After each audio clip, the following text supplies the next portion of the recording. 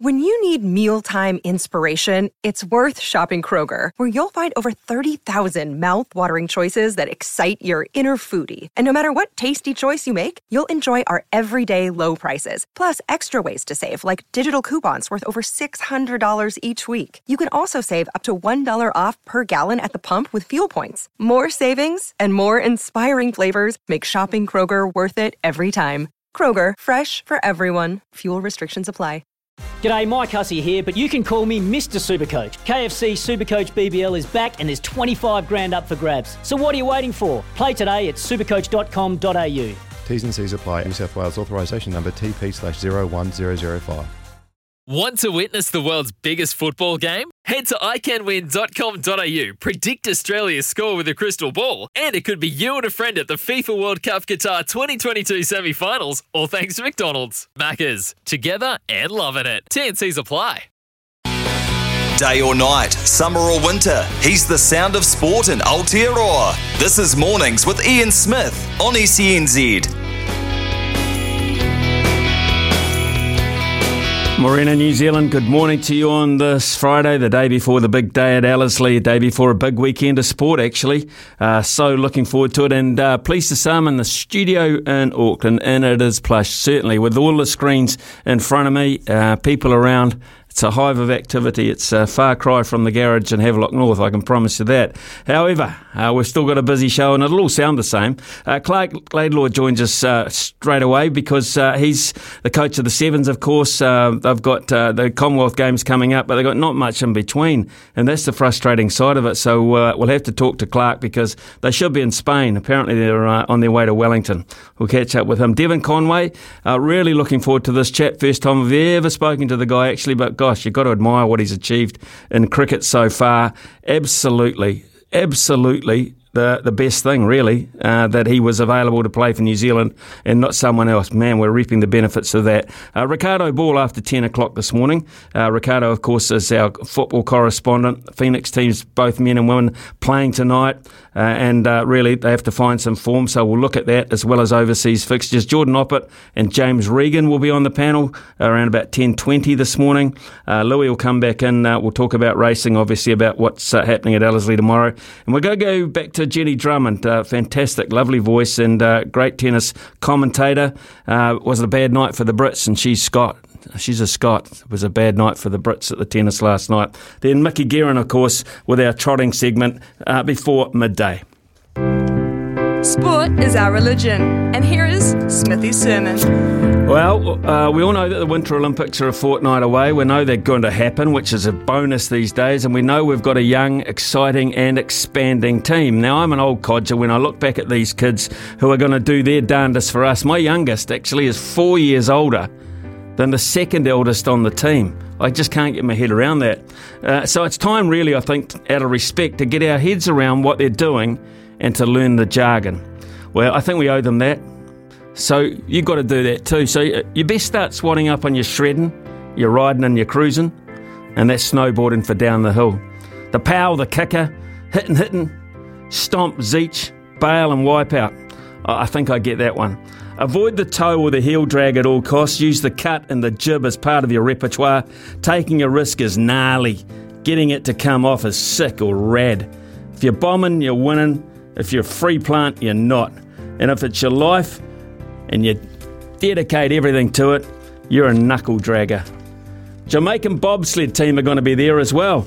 Remember 1988 and Cool Runnings? They're promising fire on ice. And their team song, if it has anything to do with it, they will be a massive draw card. Enough people standing on they can believe Jamaica, we have a bobsled team.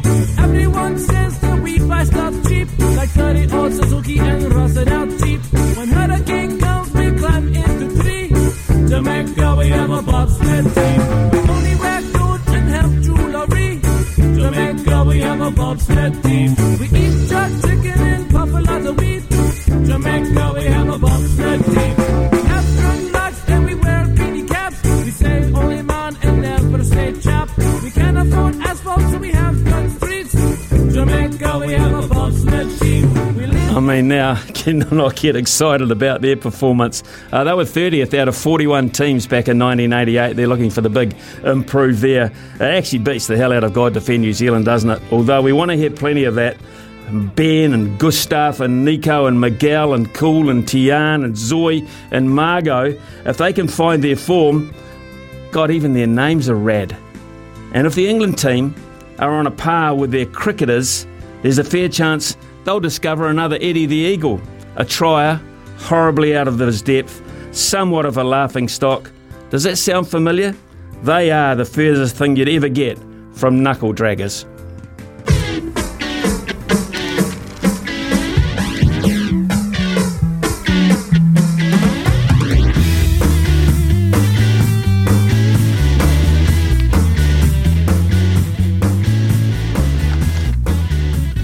So it is 9:08 here on SENZ. Well, the All Black Sevens should be in Spain right now, preparing for this weekend's World Series event in Malaga. But instead, apparently they're driving from Tauranga to Wellington this morning to play a Community Sevens tournament. And joining us now is their head coach, Clark Laidlaw.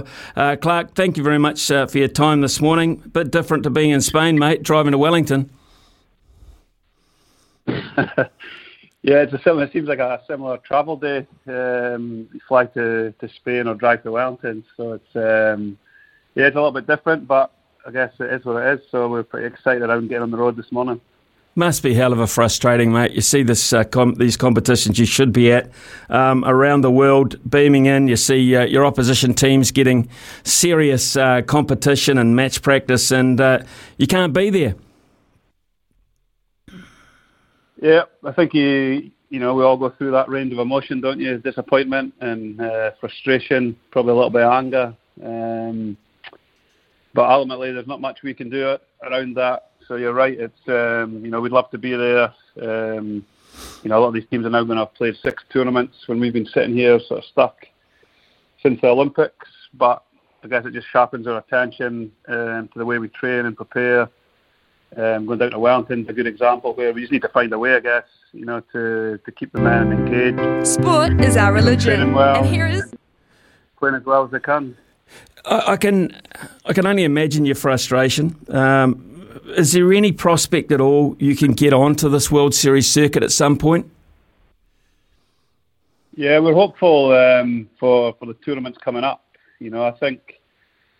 We have looked at options of going away and staying away, potentially some holding camps in different parts of the world that would allow us to be involved. So I think once they get through these Spanish tournaments, I think the plan for us will be to try and get to whenever the next tournaments are.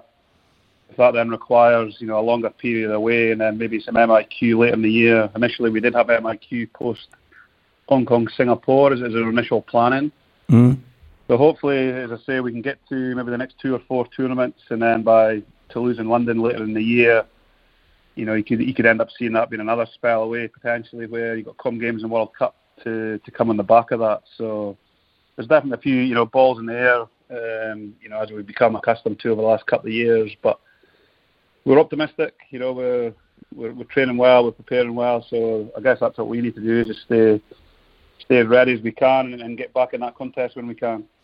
Been a lot of talk about the dreaded MIQ system, Clark. A lot of people have been affected with it. We only just have to look at earlier this week with the cricket side not being able to go to Australia. There's all sorts of talk about teams coming in this direction because the borders are tight again. And there's also been talk about a purpose-built facility for sports teams and athletes, and a lot of people that would agree that makes a lot of sense. What would be your view on that? Yeah, well, I think it would make sense. We had facilities that you could bring sports teams into. We're professional athletes and sports people. It's our jobs. Having the ability to go and do your job would be a step forward. I guess it is a complicated scenario, as we all know, through governments and borders and so on. So I am hopeful. As I say, we've been in MIQ. I've done it a couple of times. It's not ideal, but hopefully, as the borders do change a little bit, or the 1 week self-isolation that was looking likely a little bit earlier in the year, if we can get those options, I think all sports people would would stick to what they needed to. We would be desperate to be able to go and play. So whatever restrictions or protocols were in place, I'm pretty sure you get good adherence from people travelling. Well, Clark, it is what it is at the moment, and it is what it is in Wellington for you this weekend. So tell us about the tournament and what you hope to get out of it. Well, there's 7 games, so it's a big day. We're first on against Wanganui Fijian, so it's a Bula Fijian Sevens tournament. It's 18 Fijian teams from all around the country, plus us and another select side. So I can imagine the teams we're going to come up against are going to be reasonably motivated and excited to get a crack at some of our players. So yeah, we just want some genuine game time. We've got a middle tier of players that haven't played a lot of rugby over the last couple of years that have been sitting here, ready to go. We've got 5 new players in the squad this year that, again, playing sevens is really important to their development, looking ahead towards come games and World Cup. So that's the reason going, and as well as getting into the community. The men are actually really excited around, playing in a club tournament, giving back. We're going to back that up with playing here next week against another select side next Thursday, Friday. So, yeah, as you say, it's not Malaga and Seville, but it's Wellington and Mount Maunganui. So yeah, we're excited. It's 7 games against Fijian opposition. I think we all know if we're going to win big tournaments, we need to be really well against that style. So it'll give some of our younger men an opportunity to play against them. Clark, that sounds, I hear the word Fiji and rugby, you put them together, you almost put physicality there, so I would imagine you might have some relatively sore bodies at the end of this. Yeah, well, 7 games. I said to the man, you need to be careful what you wish for. They want to play rugby, so I've given them 7 games, and now they're a little bit hesitant. So, Tamasi Tama described it quite nicely, that they need to remember and pass and sidestep over the weekend, so just keep themselves safe after they've moved that ball in. So yeah, it should be fun. Okay, Clark, you talked about the 5 new guys that you've got in the squad this time around. So Leroy Carter, Shay Clark, Rhodes Featherston, Roderick Solo and Caleb Tangitol. Tell us about these guys. Yeah, well, they're all slightly different. We've got, Rhodes and Leroy are slightly more mature, have both played, in NPC. Rhodes a little bit less than Leroy, but they're both a lot of sevens experience, those 2 boys, and as I say, a little bit more mature. They're good professionals already. They're both really tough players, really good defensively, good over the ball, and a real point of difference there. And the 3 other guys are all a little bit younger. Roderick, he's a schoolboy. He was like Ignite MVP a couple of years ago, got a really bad ACL injury, and has just made his way back from that. So he's somebody that's played a bit of sevens, and we've had him here when he was 17. So we're really excited around him. He's come back from that injury, really strongly. He's got a beautiful skill set and really quick. And Caleb and Shay are a relationship with Blues in Auckland that we're really working hard to work together with those, with Super Rugby, but certainly the Blues in Auckland have been really keen. So Shay's a loose forward from Kings. He's actually going to go up and play in the World Schools this weekend because he's just finished school. So he's a big 6'8", very dynamic athlete. And Caleb's an out-and-out winger. He's big, powerful, and quick. He's really skillful. He's really turned our head in training. He came in last year as a 17-year-old and trained with us and had his 18th birthday here. So he's going really well, Caleb. He's slightly ahead of the other boys because he was in here last year. So we're excited to see him play this weekend. Well, you're going to have some decisions to make later in the year, closer to the Commonwealth Games, of course, because the nucleus of the squad that won it back in the Gold Coast in 2018, many of those guys still around. Curry, Mickelson, Baker, Dixon, Newstub, Regan Ware, Molia, Collier. I mean, a lot of experience for you to draw on them, but then you've got to, I guess you've got to blend that in with the group that you've just mentioned. So interesting times for yourself as a selector as well. Yeah, it's a good mix, isn't it? And that's, I said to somebody last week, I was quite excited around the group because of that mix. I think if we look ahead to Paris in 24, the transition between now and then is really important. We're losing a year of the transition or the cycle with the Olympics being a year later probably shaped what we've done this year around, some of these boys, the senior players stayed on for another year. if it'd been 2 years to a pinnacle event, you know, it might be slightly different around what that looked like. But yeah, you're right. It's a good little challenge for us. How do we get, I guess, some of the younger talent and middle tier talent? You know, you've got guys like Moses Leo, Kitty Onavai, Brady Rush. They've been here for a year. These boys are ready to go, and I think people, once they get to see them play, will be quite excited around those types of players. So getting them to these pinnacle events and giving them an opportunity before Paris, it's certainly something after the last cycle is really important, having players go to an Olympics with either a Com Games or World Cup experience behind them. So I think that'll shake our heads a little bit when we get to that point at the end. But, you know, guys like Regan and Joe Webber and these guys, they're only 27 years old. You know, people feel, I think they think they're 35. These boys have got the best rugby ahead of them. So, but it's an exciting mix. It's a good challenge. Hopefully we get genuine live competition, you know, games, so the men can put their hand up for selection later in the year. Clark, you can't be at the World Series at this stage, but I imagine you're still monitoring as much as you can of it. What have you noticed about the teams so far? Are they basing themselves around experience? Do you see any new talent, any dangers in terms of the competing countries that are able to be there? Yeah, there's heaps of new talent. Africa have sort of changed the profile of their team a little bit. They're a little bit smaller, but genuinely quick. They're outstanding defensively, very well organised, as they always are. So they've obviously been the standout team, but I've really enjoyed watching teams like Argentina and France. I think France are probably looking ahead towards, you know, Paris. They're going to have a World Cup in 23 and an Olympics. Both their male and female rugby teams are obviously going well. They for the first time had 2 or 3 of the top under 20 players in their team in Dubai.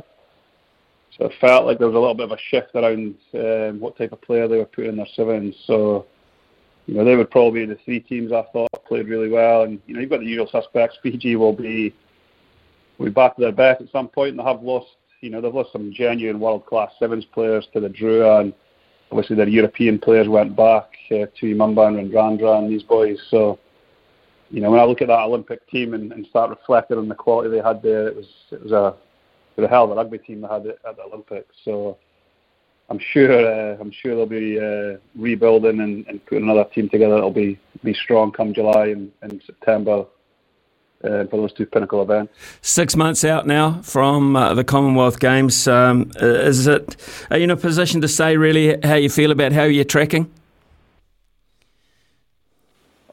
Honestly, mate, we're training really well. We've came back in amazing spirits from Christmas. The disappointment of tournaments hasn't rocked us around how we're preparing.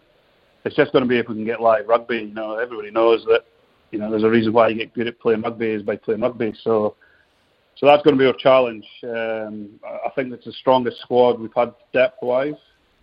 So if everybody's fit and available and we do get live rugby, then I'm really confident we can have a real challenge again and really have a really good crack in Birmingham. And then, you know, it's a short turnaround to World Cup. That's a wee bit different again. So, you know, you have to dust yourself off quickly and go to the World Cup. So it's exciting challenges. We've got some new staff, we've got some new players. There's a real energy around the environment at the minute. You know, both the men's and women's seem in a really good space, considering it's 6 months post-Olympics, and then, you know, with everything going on, not travelling, you know, we're really confident. We're still preparing well.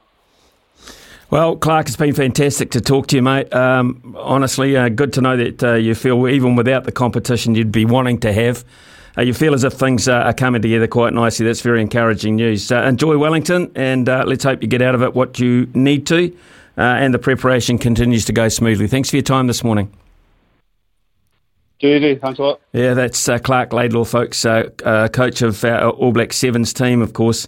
So much expectation on them, but very hard for them to achieve much because they can't get to the tournaments that everyone else around the world is playing at for the moment, which I know we've touched on it before, but it's a good subject to talk about. 8833, phone number 0800 150 811. What about an MIQ facility for sporting people only? You know, we're seeing it now almost on a daily basis. We're talking to coaches and various people involved.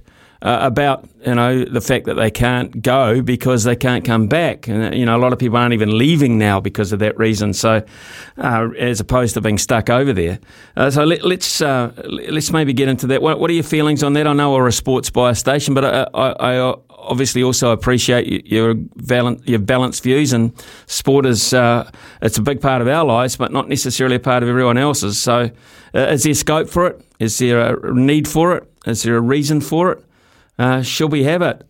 Because I've got this feeling that this virus, whilst we might be able to get on top of this one at some point, there'll be another one not far away. This is going to be ongoing. Can we do anything about it? So a facility, yay or nay? 9:22 here on SENZ. Yeah, subject of the day, if you like. What about an MIQ facility? Do we need one in this country? Is enough? I'm talking about something like 100 beds. Is that impossible to do? Or is there something even now that we could revamp a wee bit? Or am I just sort of, pumping up sport to the extent where I think it's bigger than life in general? I don't. I don't, for that one reason, think that. But as a sporting person and knowing what sport can do to this country in terms of lifting spirits, etc., is it worth an exception?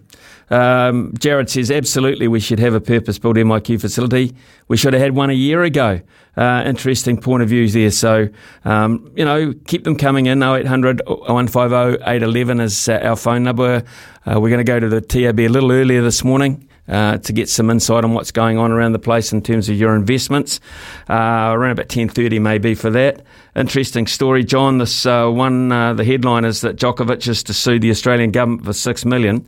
The report has come out from the judges. Immigration Minister Alex Hawke in Australia needed to be satisfied of the potential risk to the health, safety and good order of the community for him to be able to order Novak Djokovic's visa invalid and get him out of the country. They said they ruled it unanimously against it, having it reinstated. The publication of that decision comes on the same day the Sun newspaper is reporting that Djokovic is talking to his legal team about suing the Australian government for more than $6 million. And that includes the total amount of Australian prize money that Djokovic could have banked had he won the Australian Open. Number one seed, won it, 7 times? Yeah, 9, I think. 9 times. Yeah. 9 times. So what about that? I mean, did we really think Novak Djokovic was going to go away quietly, Smithy? Did we really think he was just going to go, okay, fair enough, cool, okay, I'll leave and that'll be the end of that? No. I think he's surrounded by people who are constantly telling him he's hard done by and that people are out to get him. Oh, don't take this, Novak. You would have won that tournament. You would have won that $4 million prize money. You've got to get that back because, Smithy, when's the next time he's going to get paid for winning a tournament? Yeah, exactly right. And if he wants to do that and he's excluded for 3 years, multiply it by 3. Because he could almost justify that as the best player in the world. Yeah. He was going to win it the next 3 times. So sue for more. They've prevented him from the ability to be able to do that. So it's a really interesting story, and it'll be ongoing. Whether it'll come to anything, I do not know.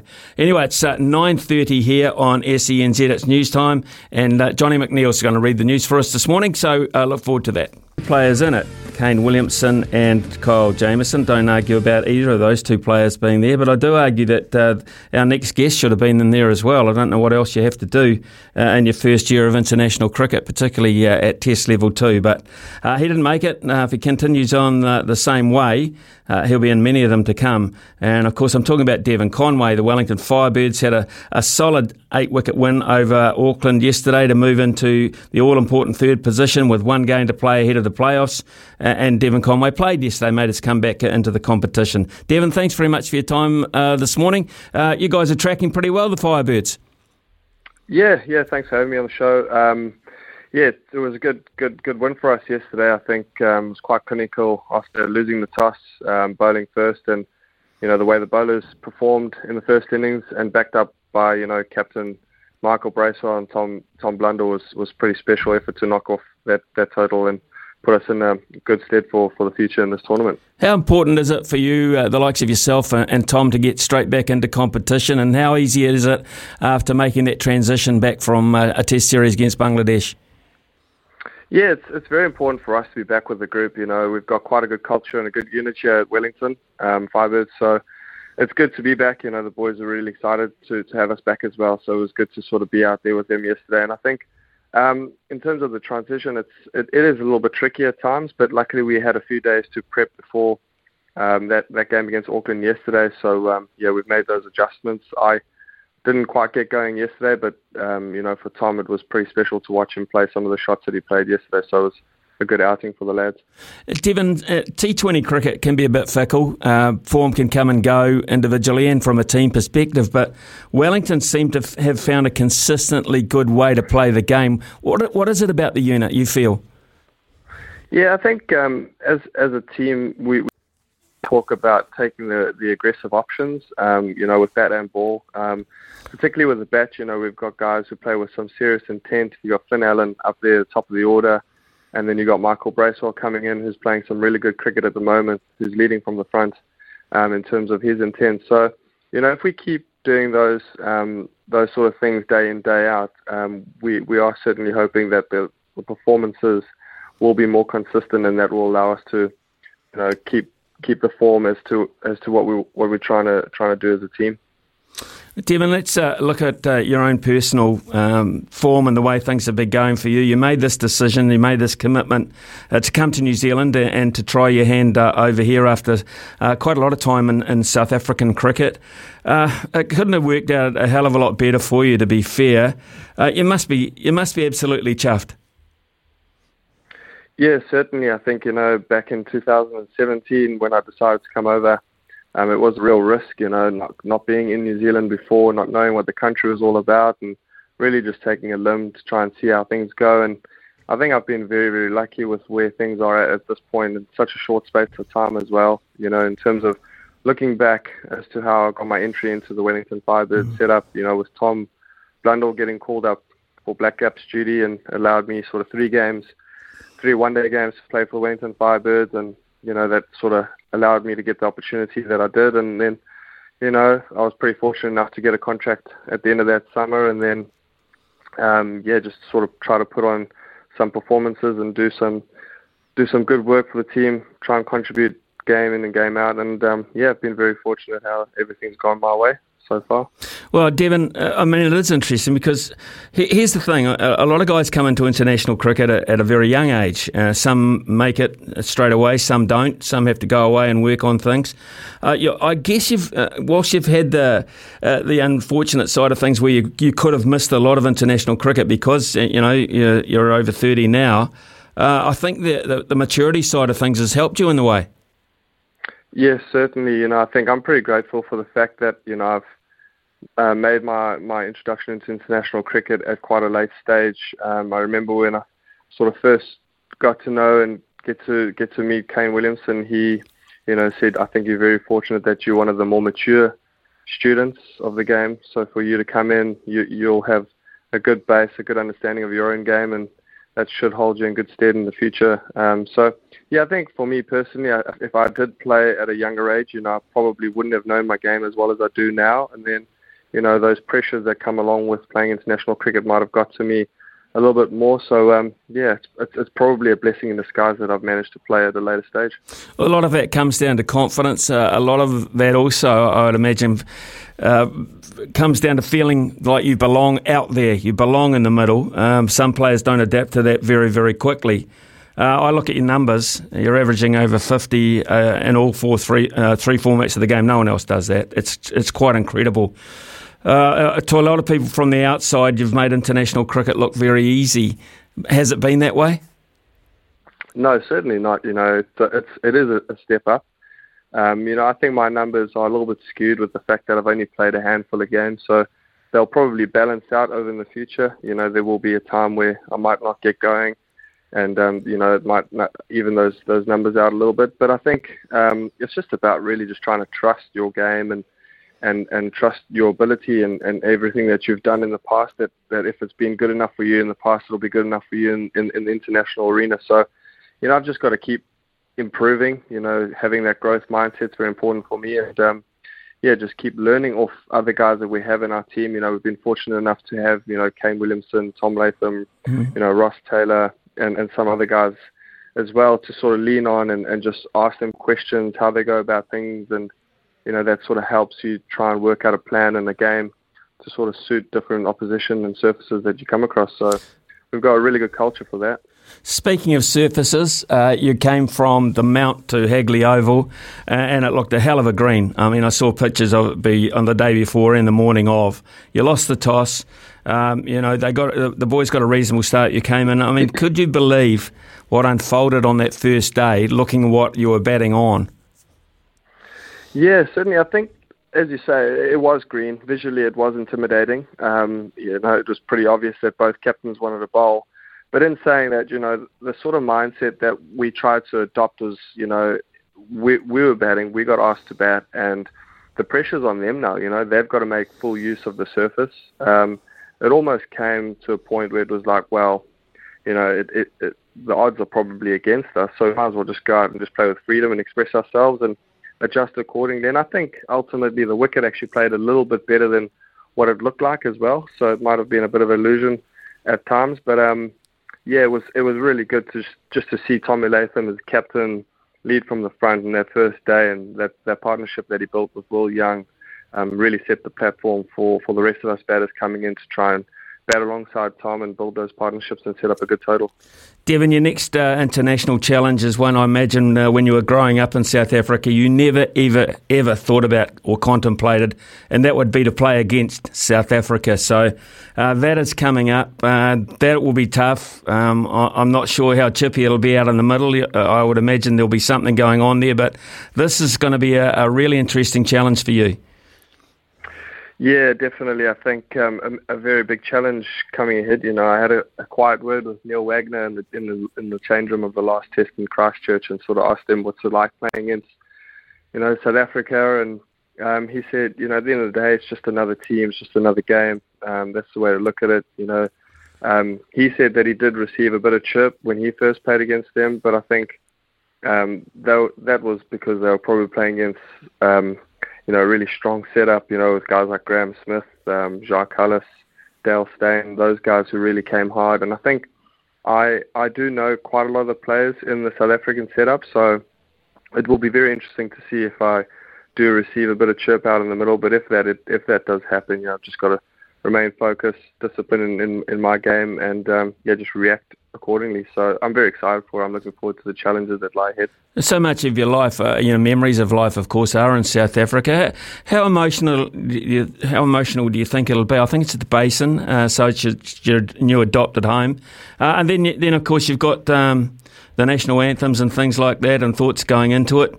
Apart from the fact that you're led to believe it's just another team, I don't imagine it can be really. So what are you expecting emotionally? Yeah, I think it will be quite emotional. I think, as you said, when growing up as a young kid, never ever thought for 1 second I'd ever play against South Africa.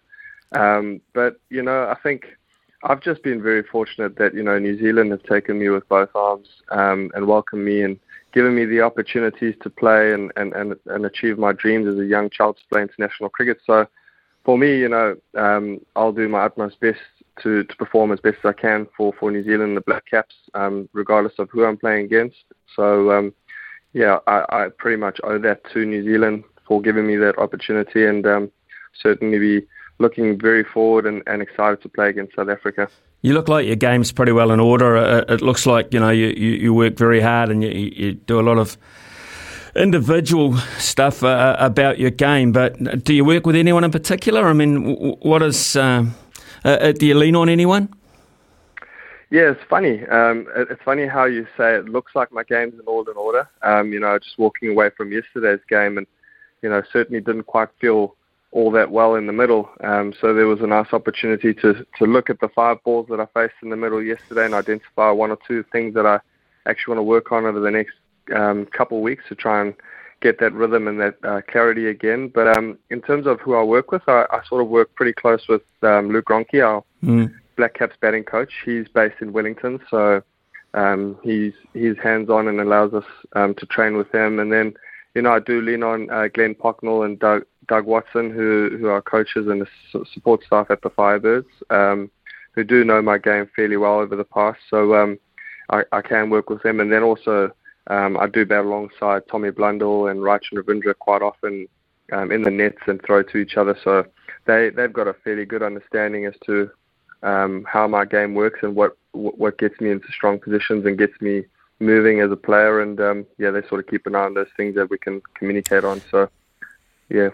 Just finally, Devon, please assure us you've worked out a new way of showing your frustrations if things don't go out well in the middle. Please tell us you've got a new method. Well, the new method is certainly don't hit your bat. I learned that lesson within 10 seconds of doing it in that semi-final, so I won't be doing that again. But, I think it's just the learning from there was just to try and control your emotions in the heat of battle. And, that is a learning that I certainly learned very quickly, and I won't be showing any of that frustration again. Hey, Devon, on a serious note, you've been amazing. It's been fantastic to watch. You're so happy that you've chosen New Zealand. We all are. Yeah, it's been great. Long may it continue, and thanks for your time this morning.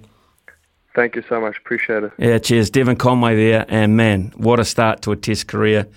And he's fit, young man, whilst he's not young by international standards. The way he plays, it's just a question of how many he's going to make. 69.22 in tests, 75 in one-day internationals, and 50.16 in T20s. They are his averages. That is staggering.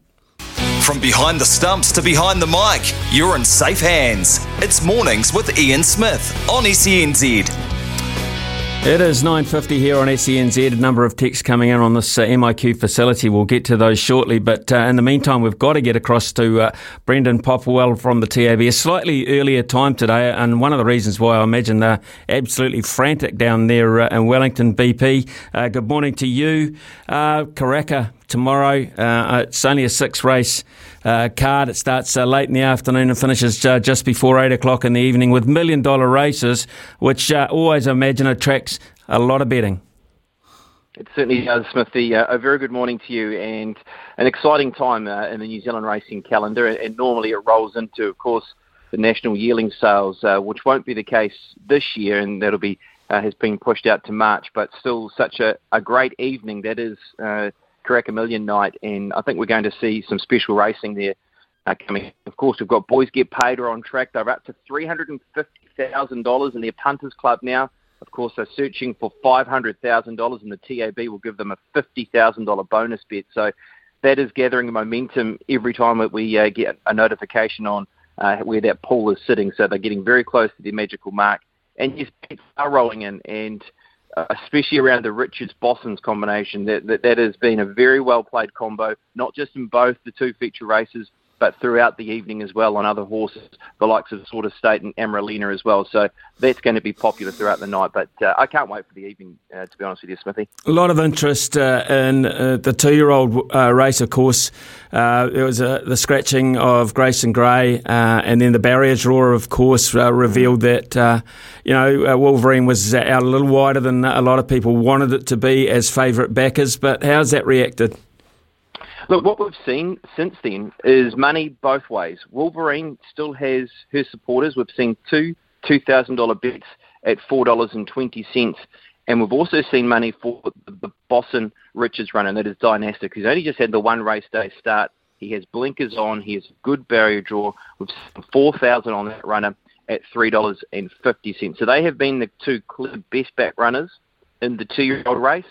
But, boy, you wouldn't be discounting horses like Fellini, for instance, who also beat Time Flies, who was $1.40 when he went round. Now, he's got into the race Time Flies off the ballot, but he has been, look, a shade disappointing with how he's been defeated on both occasions when there was high expectation of him winning. But he has a dangerous result in the futures market. He has been very well backed by punters at the $8, $6, $5 mark in the futures. He's at $11 to take out the race, getting off the ballot, Matt Kerrin aboard.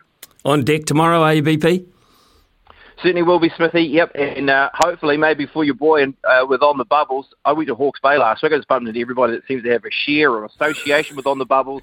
So let's hope that the horse can do the business once again and go back to back. Yeah, it would be a great story, but we all know racing. We'll just have to wait and see. Hey, BP, look forward to catching up with you tomorrow. Thanks for your time this morning.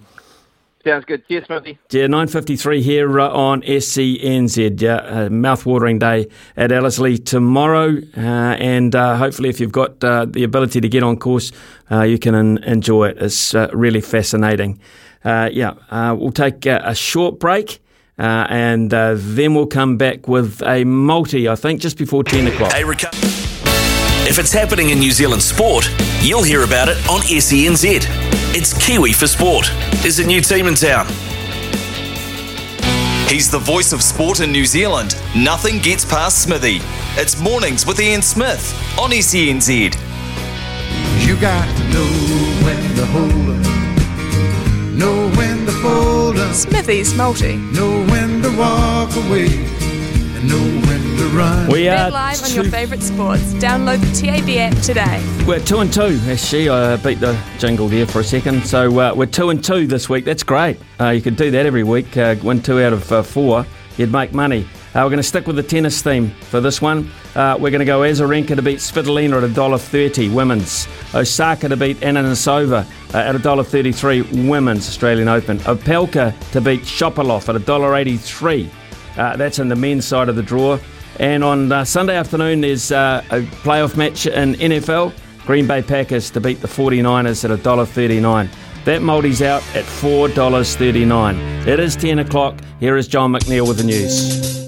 He's the sound of sport in Aotearoa. This is Mornings with Ian Smith on SENZ. And it is 10:03 here on SENZ. In the mornings heading towards midday.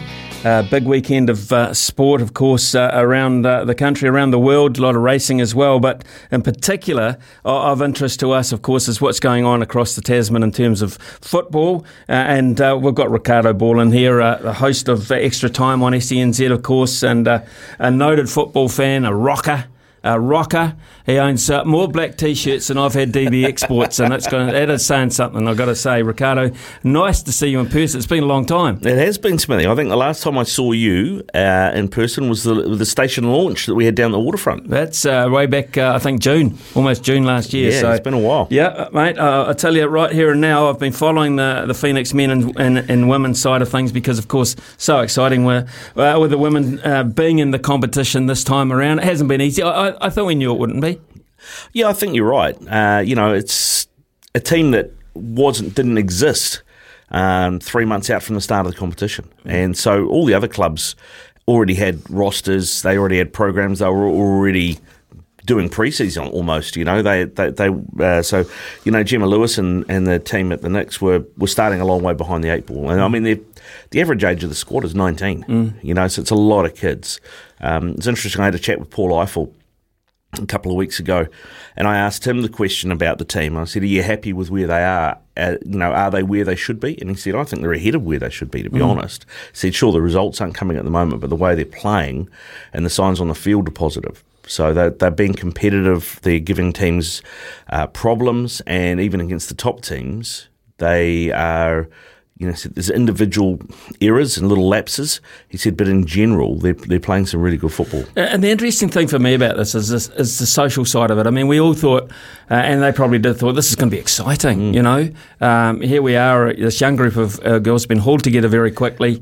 We're going to spend the next 4, 5, 6 months of our life, possibly, outside of home, away from home. That goes well when you're going well and everything's operating well.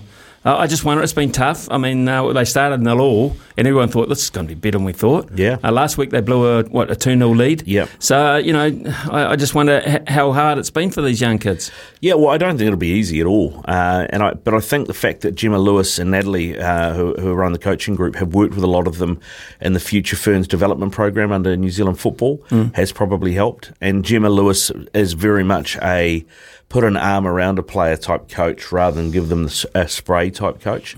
And given you've got so many young people away from home, probably a lot of them for the first time, for any length of time in a professional environment for the first time for a lot of them as well, that's probably what they need. They need more assurance and hand-holding than they need the Fergie hairdryer type treatment. Well, they've only scored 3 goals, I think, so far. And that must irk them when they look across at their compatriot, Hannah Wilkinson, who scored, 9 or 10 in a very short space of time. So frustrating that we can't have her. So they have to address that. Yeah, they do. I remember having this conversation actually about the striking position and talking about Grace Jale, because she's seen very much as a player who could be a Hannah Wilkinson, but needs time, needs experience, probably needs to improve her movement. So it's just awareness, things like that, and obviously it's experience, because Jale, at how old is she, 20? Doesn't have the experience that Hannah Wilkinson's had, who's played in the professional leagues in Sweden and Germany and the US before. So I think it'll come. I mean, it would be great to next year be able to sign Hannah Wilkinson and maybe, Rebecca Stott and one or two others, and have a spine of more experienced ferns.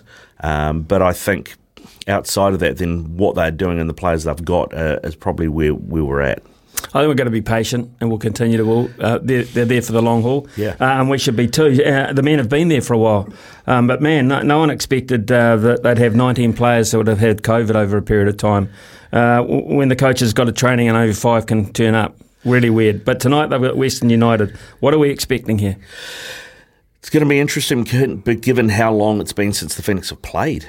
Really, I think we saw signs in the last couple of games that things were tracking the right way. I definitely think they were going the right way, and I think it's been interesting to see someone like Nicholas Pennington, who's come in, started to get a bit more of an opportunity, and I think it's really important that those that guys like Rufa and Clayton Lewis have a bit of pressure on them. And that there's someone there knocking on the door, because I think they may have been a bit guilty, well, particularly Alex Rufa, of thinking, well, I'm the captain of the team, I'm not going to get dropped, and maybe his performances have dropped off a wee bit. Right, okay, interesting. That Sandoval comes in? Yeah, Sandoval will be available, and that's the other thing that the Phoenix have struggled with this season is, after they lost to Villa, last season it was David Ball could create. De Villa was the main creator. Piscopo could create if De Villa was off or tightly marked. This season, it's really just all been on Piscopo, and he's just been getting lumps kicked out. And if you shut down Piscopo, you shut down the Phoenix going forward. Well, Sandoval will give them more balance. Sandoval can play on the left. You'll probably see that means Piscopo will play more on the right. And then you can also have David Ball playing a bit centrally, and that should give the Phoenix more options, more avenues to create, and make them harder to contain. They had Hooper and he was a threat. Then he had to go home, didn't he? I haven't heard. Perhaps should know, but I haven't heard what's happened as a result of that. Yeah, well, he was supposed to be back on December the 27th, but I don't think he's back yet. No. I haven't seen. It's gone very quiet, to be honest. When you said that, I was like, actually, that's a really good point, because we haven't seen sight nor sound of him. So, yeah, I mean, and Hooper is super important in terms of, just an out-and-out goal scorer. I mean, I think Arsene Wenger dubbed that position the fox in the box, the guy that can just turn up and nudge a ball in from 6 yards somewhere, and he is that type of player, and we don't have that type of player at the moment. I'll add that to the loss of Taylor, of course, of De Villa. What should we be expecting? They've lost now, 4 in a row. So bearing in mind the build-up to this game, which has been non-existent, what are we expecting? And long-term now, what can we hope for the season? I think it depends if they can bring in another player. There is talk about another player potentially coming in. They of course, brought in Wooten as well, Scott Wooten, the centre-back, who played at United, played at Leeds.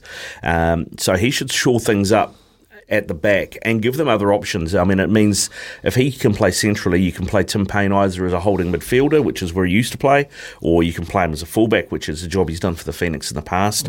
So those are options. It gives Ufuk more options and probably gives us a bit more solidity at the back.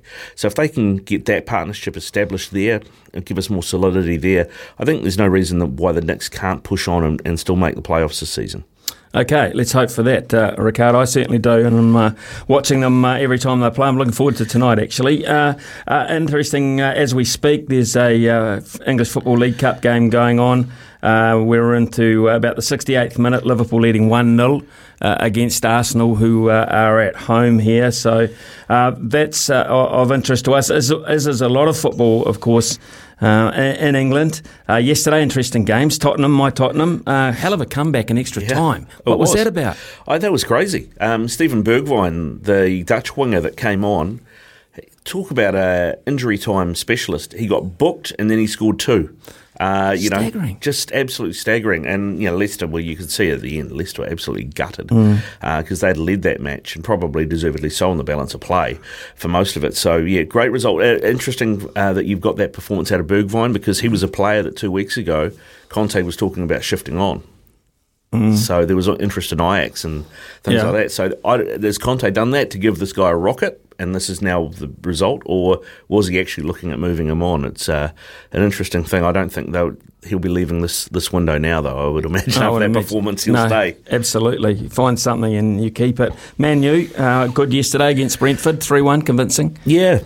I mean, the first half wasn't great. Brentford probably had the better chances in the first half, but in the second half you saw what Ralph Rangnick has been trying to do with United. He's been switching between some formations. When he first got there, he wanted to play a 4-2-2-2, which is unusual and quite narrow. And then he's obviously realised now that that's probably not the best use of the players he's got, so he's reverted to a 4-3-3. And that's given Fred a little bit more licence to go forward. Right. McTominay's playing the 6, just anchoring the midfield. And, I think Fred now has had 3 assists in 3 games, his last 3 games for United, and is starting to turn into something like a secondary playmaker alongside Fernandes. Enlighten me on the subject of Man United, which is, of course, Ronaldo. This chant at the Australian Tennis Open, have you been hearing about this? The Siu? Siu, yeah. Tell us a wee bit about more that. Well, it's just something that Cristiano Ronaldo does when he scores a goal, when he celebrates. Right. So he's got the famous celebration where he runs to the corner with his arms outstretched, puffs the chest out, and he goes, "Siu!" as he does it, and that's where it's come from. And the football fans picked up on it. They do it back to him when he celebrates a goal, and it's obviously just gone on from there. So how does it apply to these tennis players as such? I have no idea. Really? No. It's got me baffled. Yeah, I obviously had them baffled because they thought they were being booed. Yeah, well, I think the fans are doing it because they see it as like some sort of new modern chant. Like, you remember the Canberra Raiders fans all started doing the Viking clap after Iceland had the great Euros. I think it's just something that's gone viral. It's become part of pop culture, if you like, and they've just tried to adopt it in there. But yeah, I think, was it Andy Murray was kind of scratching his head about it. It was a bit confused. Medvedev copped it. Yeah. And they were all thinking, what have I done wrong here? It's a celebration of a good shot, basically. Yeah. I think is how fans are using it in tennis. Okay. But if you're a player, I mean, I watch it on the TV because somebody told me about it, and I went and watched some, and I was like, it does sound like they're booing. Yeah. And then it came out later, no, this is what they're doing. But well, I can tell you the boss is walking around this morning with a Newcastle shirt on. Ooh. It's not a good look. If anyone needs to be booed, it's him. I think absolutely right. So he's walking around as such. Yeah. Very proudly displaying it, of course, now because we're Newcastle fans, apparently. Chris Wood's there. Yeah. But I read the report, particularly from Paul Merson. Paul Merson, after his first game, not at all complimentary. No, he wasn't. And Merce was a great player, and he makes some good, valid points, but it's the guy's first game. I think he had one training session with the team, and he put himself in the right positions. He had a couple of opportunities, so maybe if you give him a couple more games before you say this is a rubbish signing. I still think he's got 3 goals for the season so far. I still think he'll end up somewhere between 12 and 15 goals. Newcastle are a far more attacking side than Burnley.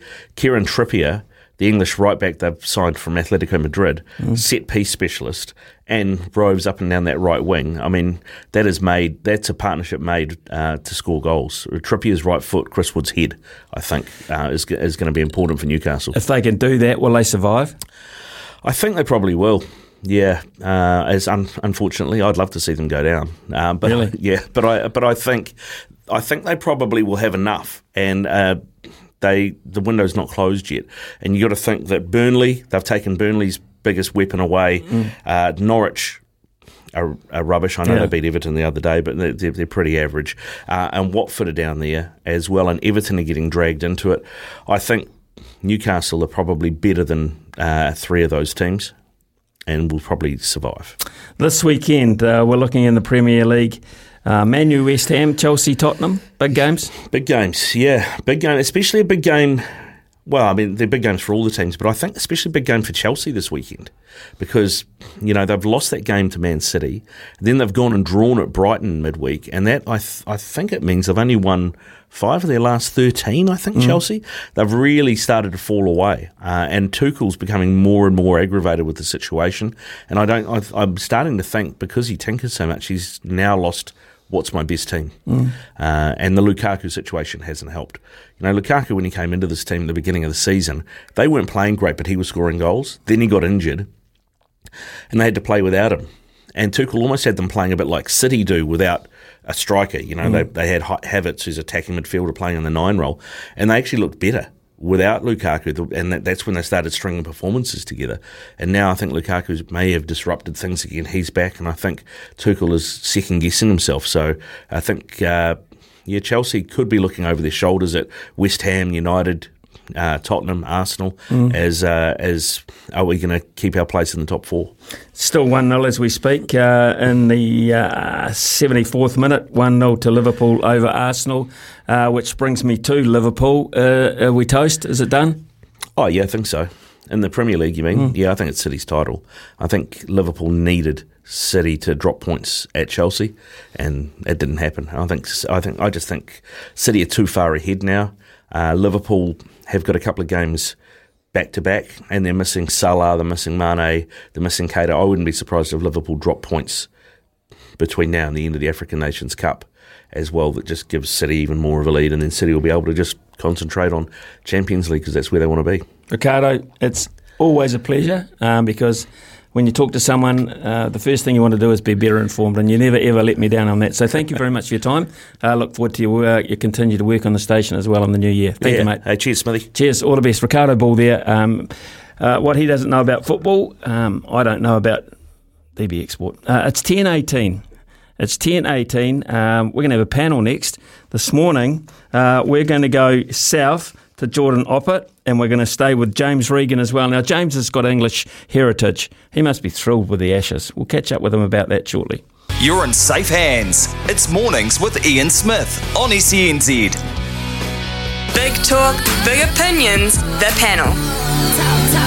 Talk to me, yeah. And it's a big good morning on the panel to James Regan and Jordan Oppett. Happy New Year to both of you. It's the first time I've spoken to you since 2022 kicked in. Jordan, I shall start with you.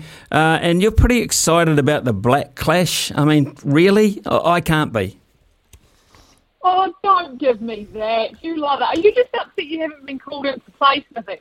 Look, for a start, I'm actually so badly out of shape, I still think I could excel at that level. So there's one thing. And I know for a number of things about this. It's for charity. So I guess they're all giving their personal match fees back to the charity. You'd know about that, Jordan. And there won't be any socialising involved at all, will there? This is the greatest TUI billboard ad you could ever ask for, really, because it's the complete opposite. Yeah, I guess that's the thing, right? It's all back to the Players Association and the respective ones, and so players can really get in behind that because it is what, has helped them throughout their careers. But, yeah, it was actually quite funny. I was filming with Jacob Borum yesterday, and he said it blows his mind that more people are willing to come and watch him or the team now that they're retired than at the time when they were playing professionally. But no, it's a bit of fun, really, and it's a sellout here in Tauranga. I arrived yesterday for the game tomorrow. Weather's looking great. And, got a couple of newbies in there as well. Big Tommy Walsh is padding up for team cricket.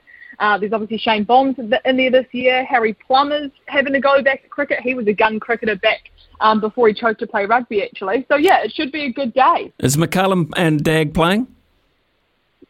Dag's injured, apparently, but... Yep, Brendan's there. Could have had the whole Sens team there.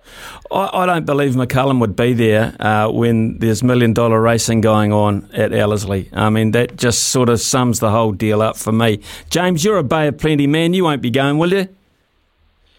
No, I won't. I kind of wish I was because it's at, of course, the wonderful Bay Oval. But Yeah, it will be good. It will be good. I'm kind of with you, Smithy. I'm not 100% sold on it. It is great that it is for charity, and there are obviously some big names, but yeah, you couldn't ask for a better setting really than Bay Oval this time round. And the good thing for you, James, is that England won't be playing, and so you don't have to feel you don't have to feel upset about it. Are you over it yet? Yeah, it's funny. I thought that might have gone out of the minds when it came to the panel, but just before we came on, your producer warned me that it definitely hasn't. So yeah, it still hurts. It still hurts for a number of reasons, mainly because it was particularly embarrassing. Losing 10 wickets for 50 runs or whatever on that last day. It was just an absolute shambles. So yeah, not over it. So thanks for bringing that up again. No problem at all. I can do it as often as you like. Look, here's an interesting thing, Jordan, as well. We've gone through 10 days, I suppose, of the Djokovic saga. Obviously, he's gone home now. News coming through on the line this morning that he could possibly be suing Australian government for $6 million. What do you make of that? Oh gosh. I mean, the whole thing has just been ridiculous. Like, how he even got to Australia in the first place and how this all managed to unfold still blows my mind. Like, how he got on a plane and got to Australia and the botch-up that it's been. I think it's embarrassing for both parties. Embarrassing for him and terrible on his behalf, but the way the Aussies have dealt with it, and I guess it's just the way their politics rolls. I mean, it's not I'm not overly surprised he wants to sue them. Well, this incorporates, of course, possible money that he could have made, James, as well. And the interesting thing about this is I've heard of this happening before when people are shut out of things, and they've been able to sue on the possibility of possible income or probable income. I mean, he's the number one tennis player in the world, and therefore, if they extend the visa or the cancellation of the visa for the 3 years, which they can do. He could triple that prize money. So I guess if this gets any teeth at all, it could be quite an expensive suit, and it could go on for a while. Yeah, and that's probably, I mean, it was always going to happen, really, wasn't it? It was never going to be the end of it after he got finally deported. I guess it's great for the Open in one way because the tournament now is wide open and we've already seen some cracking games. But, yeah, I don't know, he's suing for, or potentially suing for, the ill treatment. And I think if you ask a lot of other people who've been detained or held up in Australia, they would say he was probably treated not that bad. But, yeah, look, he probably would have gone on to win it and therefore earned quite a bit of money. But, yeah, I don't know. I agree with Jordan, no one wins out of this and everyone looks particularly bad. But, yeah, the tennis itself has been pretty good so far, you have to say, regardless of what happened before the tournament. So in essence, James, you're not missing him in terms of the quality of the tennis? Nah, not really. As I said, the matches we've seen so far have been pretty damn good, and you can't really pick a nail on favourite at the moment because the quality is so high, and there's bound to be a couple more upsets in there as well. So not seeing Djokovic storm to the title, I'm not too fussed about this time around. Okay, we're going to go to the news. If you would stay with us, Jordan and James would be very grateful for that. It's coming up to 10:30 here on SENZ. After it, we'll talk about, stay on the tennis theme. Might talk a wee bit about Kyrgios now that he's out. Andy Murray's out.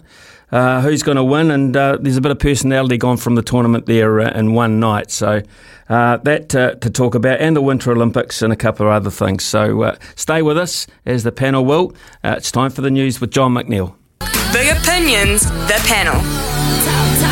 Talk to me, yeah. James Regan and Jordan Oppett with us this morning on the paddle. Jordan Oppett, Nick Kyrgios is out courtesy of Daniil Medvedev last night. So how are we looking there? Are you a Kyrgios fan? And I mean, tennis needs him to a certain point?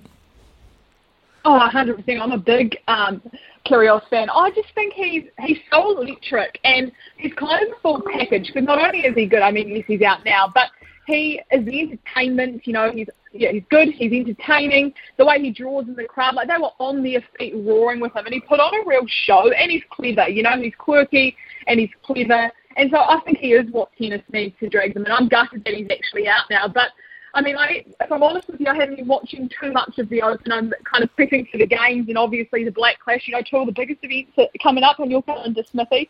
So I haven't actually been paying too much attention. But, yeah, I'm so gutted that he's out of the comp now. I'm probably backing either Medvedev or maybe Nadal. I don't know. Just just get back to the Black Clash for a second. Are you there in terms of work, or are you there as a straight-out fan of old people? Straight-out fan of old people? They're not that old. Come on. I'm going to tell them that. No, I'm here working for TVNZ. You are working. Okay, well, at least we'll clarify that. Yeah. So all your expenses are being paid, and of course that'll be on us, that. Don't be silly. I am working hard, though, I can assure you. I was up the mount at 4:30 a.m. this morning after I replied to your producer. I replied to him straight after I got down. So I've been putting in the hard yards, I tell you. Okay, since you're up the mount, we might as well ask you about the Winter Olympics then. That's coming up. It's less than 2 weeks away, Jordan. And what intrigues me, they've added to the team this morning, and they've added to the team with a 19-year-old. I can't quite believe the age of some of these kids that are going to represent us in this. This is an amazing team, amazing thing. I must confess, in the past, it hasn't been something that I've really watched that closely. I'm going to this time around. I'm fascinated. Yeah, honestly, I think we've got a real good chance this year. And put it this way, Nico and Zoe went to Pyeongchang 4 years ago as underdogs, and now they're the ones to beat. You talk about Campbell Wright, who's been named by Athlete this morning at 19. Well, he's one of the oldest out of this group actually going over. The youngest one is 16, I think. And, they're a real talented bunch. You've got Alice Robinson. She's the alpine skier in fine form. Could be in 3 disciplines after the winter that she's just had. You've got a speed skater, Peter Michaels, who's promised there'll be fireworks. He got 2 fourth places in Pyeongchang. And I don't want to know what that would feel like, but he said that it was awful, so he's back. And then you've got, 8 newbies yesterday that were announced as well from the Park and Pipe program here. And it just... it blows your mind how young these athletes are and how good they are.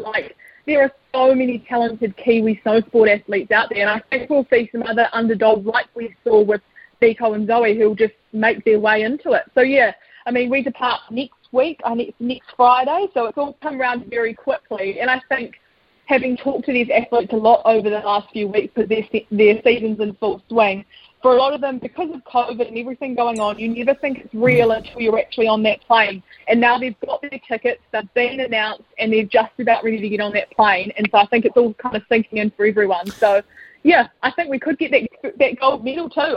I'm banking on it. I'm looking forward to it, James. I hope you are as well. One of the reasons it's on. It's going to happen. It's going to be quite new with all these new young faces in it, but. As well, it always brings up some great stories, and we talked earlier this morning in jest a little bit about old Eddie the Eagle, etc., and the Jamaican bobsled team, etc., but it's not an event that we should pass over. No, definitely not, and it's one of those things we maybe in the past take for granted, and we kind of get behind it when it comes up, but I think since we've had so many events cancelled because of COVID, we should really cherish this one, especially as Jordan touched on. We've got so many great athletes, and it's a real credit, I think, as well to the snow sports program we've got down in Wanaka and Queenstown down there, that these guys are nailed on. Well, they're definitely favourites, Nico and Zoe, but there's so many good stories as well to come out of it. Tian Collins is going after he missed out Pyeongchang because of an injury and that heart-pressing kind of situation then. But we should definitely, I think, get behind all of these guys, because there will be a couple of surprises as well, and a couple of big names to come out of it, I think. So, certainly as well, because, as I said, so many things have been cancelled and put on the back burner. We should really look to make the most of this one. Well, Jordan, and as well to you, James, thanks very much for your time this morning. Jordan, we realise that you're but you must be off to practice. They'll be practicing net practice or something this morning, will they? Yeah, 11 a.m. I think you've got Baz in the net, so I'll let you know how he goes and a few others. Please don't. And rehearsals this afternoon. Rehearsals this afternoon. Okay. Okay. I look forward to that, James. I'm pleased. Look up the coin toss. The coin toss. I hope you're doing that, James. On a more serious note, for you, I actually never gave you a perspective on Kyrgios. I'd like to hear Kyrgios from your point of view. Yeah, I'm a huge fan. He's got everything. He's got obviously the raw talent and the personality, and as well in his press conferences alone, he's just box office. And so many times we go into a presser with a sports flyer who's just given, I guess, blanket answers from a media manager, and they just reel them off. But Kyrgios doesn't really care. He just says what he wants, and it's great. And I hope one day he can go on and win a Grand Slam. I think that would prove a lot of people wrong because he does clearly have the ability, but regardless, he's great to watch anytime. Who's James on that subject? Who's probably the guy or lady who you've enjoyed most at a press conference? What's been your individual highlight there? At a presser, yeah. I don't think in New Zealand you can probably look past Israel Adesanya. I've done a couple with him, and he's always as the same as Kyrgios, a bit unpredictable. So I'd go Adesanya for that one. Jordan. Oh, that's a really tough question. I was hoping you were just going to say, all right, thanks, everyone. I've not been in one with Israel Adesanya, but I'd say his are right up there. Who's another person? Okay. Probably actually that speed skater Peter Michael. Have you ever had a chat to him? No, I haven't, but we will. Throughout the course of the next 2 or 3 weeks, we will. Get him on the show. Yeah. He is gold. He is brilliant. He's got a long mullet. Yeah, he is brilliant. He's brilliant talent. You just never quite know what his answer's going to be, and I think he doesn't realise he's as funny as he is. So definitely get him on the show. He's a good one as well. Will do. Thank you, Jordan. And this time I am saying thanks and goodbye. And have a great time in the Bay of Plenty. And James, thank you very much for your input this morning. They were the panellists, James Regan, Jordan Oppett. We'll be back very shortly with some texts. I asked for texts, and man, have you sent them in? Men, ladies, you've sent them in, and I'm going to read them out because a lot of them are really in depth, and a lot of them are quite conflicting. It's 10:40 here on SENZ. He's the voice of sport in New Zealand. Nothing gets past Smithy. It's Mornings with Ian Smith on SENZ. Yeah, 10:45 too here on SENZ. Louis Herman Watt before 11 o'clock. We've already had our visit to the TAB. But we asked for text this morning on this MIQ facility subject, and there's a bit of passion out there in the community, and I'm really pleased that you've responded. Reid has said you should have been done from the beginning, Smithy. Hasn't there been a massive sports complex built in Trentham for sports people? This would be ideal. Yes, I've heard a little bit about this actually. I'm not quite sure it's equipped for this, but yes, Reid, I have heard about this, and maybe that's something worth looking at. Andre, hi Smithy. Yes, we need a purpose-built facility we can use for sport. That way our teams and individuals and visiting teams, etc., can continue with little disruption. We all need this to happen as a nation, both financially and for pleasure. Thank you, Andre. Smithy, I agree a facility would be ideal. Aussie Olympians had a good one on their return. They were at a section of a Defence Force base that was done to suit their needs. Plus, it was used for returning deployed servicemen as well. Our troops take up regular spots, so surely we can do better. Who'd be a fan of an absolute prat like Nick, the ultimate achiever? That's Simon that snuck in there. That's an interesting one. Talking about Nick Kyrgios. Here's one from Mike. Good to hear you back. MIQ should be with us in the same form in the foreseeable future. There is no reason why sporting organisations and businesses couldn't put together a secure, user-pays, self-funded MIQ using transportable housing in a provincial location. When it's no longer required, the housing is added to the much-needed first home housing stock in the area. Question is, could the bureaucrats relinquish some of their control? That is an interesting one in itself. Morning, Ian. I'm enjoying the Oz Open without Novak. He's setting a poor example for the world and needs to read the fine print and put his ego away. There is some amazing emerging talent in men's tennis. That's Brian. Getting back to Devon Conway, said Jared, Conway sounds like a humble Kiwi, but what a star we have shined for some time, no doubt about that. Now, this is an interesting one that's come in. There's no name to it, but it is an illustration of how the other side of the fence seems to think. And, man, I don't disagree with you at all. It's just a perspective and everyone's allowed that. Would you stop terrorists bringing nuclear weapons into the country? Sports worldwide are infected. We need to avoid contact as much as possible. What's more important, sport or the lives of your family? Now, that's what I mean. There's passion involved, and I don't disagree. And whilst I'd love to see a facility, in my own thinking from a sporting point of view, I totally understand that there are a lot of people around this country who don't. Who really don't, and see it as a very minor thing on the radar, and health, family, people coming home for other reasons, much, much more important. So thank you for that, and don't begrudge you your opinion at all. Liam has come in and said, just let New Zealand sports stars isolate at home. If they are caught breaking isolation, it would be the end of government funding for that sports star team, etc. John, so yeah, there's a lot of passion out there about this, but I just wonder if there's been any serious talk about it behind the scenes. Yeah, it doesn't seem like there has, Smithy. I think the government is playing the safety first policy, which has paid off in terms of not many New Zealanders dying, hasn't it? Like not letting COVID in at all costs has stopped a lot of people from coming home, has stopped a lot of people from living their lives and playing sport and all sorts of things, but it has kept us relatively safe. But I do like that last idea, and it was something that Clark Laidlaw was pointing towards earlier on as well, the coach of the All Black Sevens. Athletes can be trusted, I think, when it comes to self-isolation. They're pretty in their own routines and everything that they do.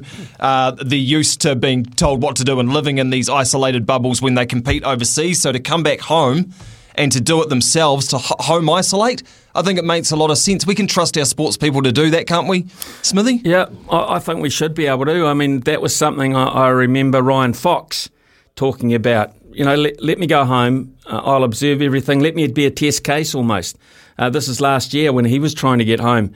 I'll show you that it can be done and, be an example, but nothing happened out of that. But he finally got an MIQ spot, thank goodness, and his season picked up as a result of that. Yep. Brendan's come in and said all athletes should just practice their DJ skills and get MIQ spots that way.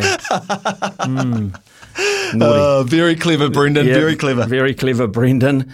Very clever indeed. If you haven't heard the ICC Test Team of the Year, here it is. Dimuth Karunaratne from Sri Lanka, Rohit Sharma from India, Manaslava Shane from Australia, no argument there, Joe Root, Kane Williamson at 5, but captain, Fawad Alam, Rishabh Pant, Ravichandra Ashwin, and Kyle Jamieson, no problem there on last year's form. Hassan Ali from Pakistan and Shaheen Afridi from Pakistan. So interesting, not one Australian seam bowler makes it, which is incredible because I think they're the best combination in the world at the moment, even though Boland, etc. have done their work this year, even last year. They were absolutely outstanding. So I don't have a problem there. Ashwin, no, not a problem there. Williamson at 5. I'd rather bat Williamson at 3 and have Labuschagne 5 because when he bats I get a migraine just watching him. So I'd rather Williamson's much more easy on the eye, put it that way. Just finally, Ken's come in and said, Smithy, there's some real talent in New Zealand with 6 domestic sides led by Conway, the new breed, at England with 20-odd county sides. Can't field a decent 11, and you are absolutely right. It just seems crazy. They can't find one decent opening batsman in all their county cricket, let alone 2. Let's see how they go in the West Indies. That'll be a real test for them. If they don't do well there, goodness knows what they're going to do over there. It's 10:51 here on SENZ. Louis before 11. Behind the stumps to behind the mic, you're in safe hands. It's Mornings with Ian Smith on SENZ. The loveracing.nz update. Your home for everything thoroughbred racing. Visit loveracing.nz. Racing's biggest fan. Well, forgive me for being excited, but we're around 29 hours away from the first at Ellerslie tomorrow, and I sound like a new kid with a new toy, but I love it. I mean, last year's atmosphere was as good, and that night out with me, Louis Herman Watt, was as good as anything I've experienced in sport. Sounds weird, but it's true. Welcome to the real Christmas Eve, Smithy. Here we are. Yeah. The eve of what is the closest thing you get to a World Cup final, for racing, I reckon. It's like you get the barrier draw, the team naming on the Wednesday. We did it live in this slot in your show. How fun was that? Building the hype. And then you get the drama. Grayson Gray gets scratched out of the 2-year-old race yesterday, pulled a muscle. A replacement Time Flyers as Worthy comes in. You've got the money coming for Wolverine. You've got the money coming for Dynastic, Opie Bosson, the Tiakau Empire. And nobody knows because they're 2-year-olds. And just the storylines galore. And could there be a boil over? Can someone like Sacred Satono get up on the pace, or Alabama Gold, barrier 14, get across? It's just brilliant. It's so good. Well, it's not just that race, though. And we know there's a 3-year-old race that's the last race on the card, I think about 10 to 8, so it's going to be a late night. But throughout the superstar horse names, Sort of State, the champion 2-year-old of last year, had a crack in Australia, wasn't as good as perhaps they wanted it to be, back home again, and they go on. They go on, Smithy. How about this? Amaralina run that unbelievable Quinella with Aegon in the 3-year-old classic last year. She's back on the same night, and here I am, and I've made a mint offer in the Oaks, but I'm backing against her. Okay. I don't think she's ready over the 1400, and it's not a knock on the training effort or how ready she is. I just would like to see her over more ground, and I want to see her get this run into her. She went to Australia for the spring, tough fields. She was off the pace a lot of the time, got checked a couple of times. She's $270, open at $250. I'd need to see a $3 something before I back her. For me, $5.50 and $2.10, we are each way all day on our alley cat. Barrier 3, she ran huge behind Levante in this race last year, and I think scrapped the railway race last year, last start. Her form this prep has been huge. So Vicky Prendergast, Sammy Weatherly race 2, I'm big on, and you said it, the 3-year-old classic. On the bubbles, I know the vested interest you have. It's some of my great friends involved with that horse and brilliant people, and I'd love to see On the Bubbles win. I really would. But I think the danger here, 21s into 15s, Tutukaka, Lee Thinnis, Tony Pike, blinkers go on, Melody Bell's half-brother out of Malika Bell. Danger. Well, Leith won it last year, didn't he, on Aegon? Knows how to win the race over the mile at Ellerslie. $15 and $4. Right now, here's the bet. Our alley cat a place into Tutukaka top 4. So you're getting a fourth. You're getting about $5.50 for that. Great money. $5.50. You take that on a buck any day of the week, don't you? Just a place into a top 4. How easy is it? Sleep well, mate. Big day for you tomorrow. Smithy! Very big day for you, Louis Herman Watt. Big day for all of us. Big next hour coming up too here on SENZ. A lot of tennis to talk about with Jenny Drummond. It's coming up 11 o'clock and it's time for John McNeil with the news. The sound of sport in Aotearoa. This is Mornings with Ian Smith on SENZ. 11:03 here on SENZ, 11:03 New Zealand time, in Australia a good deal earlier, of course, which makes us very grateful that Jenny Drummond has made herself available to us again. We so enjoyed talking to her the other day. That was after Andy Murray had done so well. But Jenny, thanks for joining us again this morning. Not such a great night for the Brits last night. No, it was a really tough one, actually, and Andy Murray said that himself. He was really disappointed to have gone out, particularly in straight sets, because on paper I was doing a twilight show, a preview show for Australian Open Radio, and there was another Brit on the show, and we were saying, on paper Andy should be okay. He sometimes does take a little bit longer in his matches just because of his style of play, but realistically, we don't think he's going to lose that match. So I think actually everyone was a little bit shocked that he did lose in straight sets, especially to a qualifier. If it had been someone, with a much higher ranking, I think there wouldn't have been such an element of surprise. But for Murray, everyone is concerned, how much time he's got left, and with the effort that he puts in, he was particularly disappointed with that result. And then you've got Emma Raducanu, who had horrendous blisters on her hands. So she's come out and she said, that's a tough loss as well to Danka Kovinic, and she's come out and said, look, if I can play through that amount of pain, then I realise I'm tougher than I ever was. So she for a 19-year-old, she's got a really smart head on her shoulders, to be honest. I've got to ask, and I imagine someone else is probably going to ask about that. How does that happen? Does that happen often with tennis players, young tennis players? And is that an indication that maybe they've been working her too hard going into this event? The blister situation? Yeah. You know what? It can depend on conditions sometimes. If it's a bit hotter for them than what they normally practice in, that can build up a bit of a blister. I mean, Rafa Nadal wears basically plasters on all of his fingers. He's had bad blisters. Marin Cilic, Wimbledon final, he had a huge blister on his foot a few years ago. He really struggled there. So, I think it's one of just those unfortunate things. And it could be that you pick it up at a random time. Other times it can be from lack of practicing, lack of playing. So I think it's just particularly unfortunate for her, really. So Emma's gone. She was 17th seed, but there was a little bit of carnage a lot higher up in terms of the seeding with Muguruza gone and also Kontaveit is out. Yeah. So a very tame performance from Muguruza. She's an interesting player because she can be like that. I mean, she is the definition of hot and cold.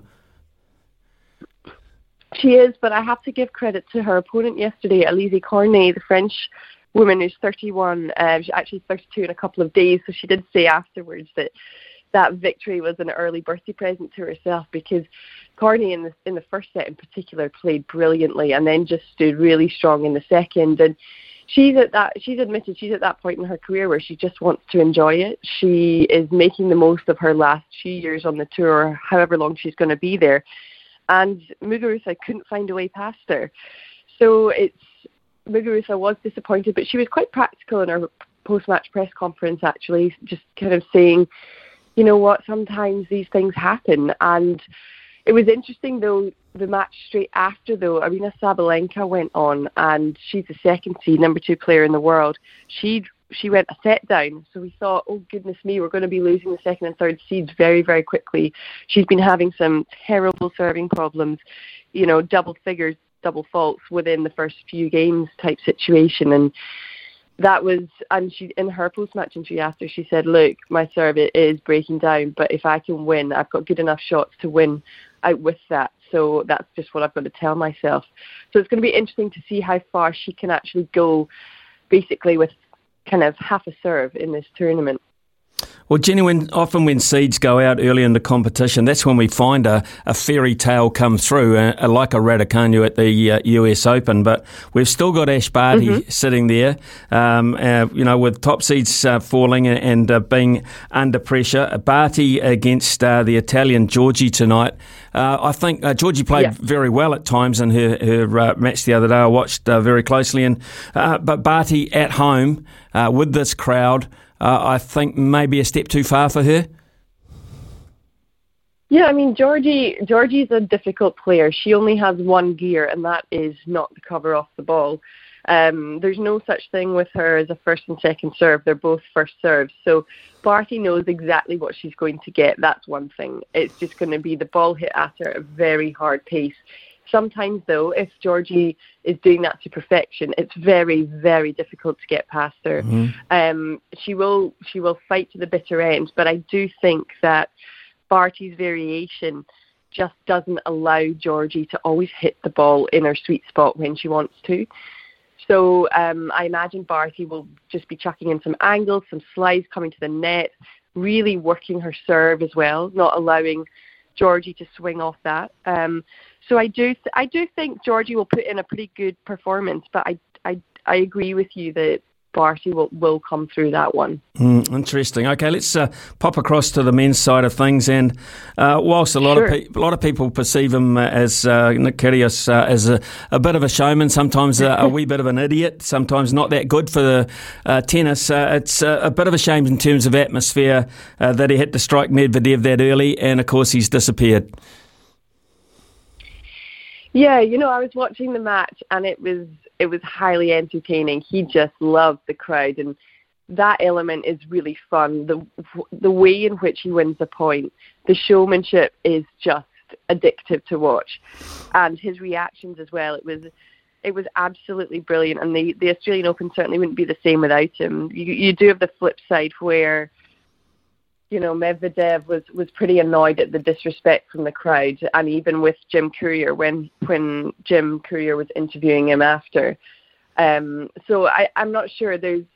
I enjoy the element of a sport crowd really getting involved, but there is, the area where there has to be a bit of respect maybe between serves, because that's happened the last couple of matches. The crowd were really going at Liam Brody as well.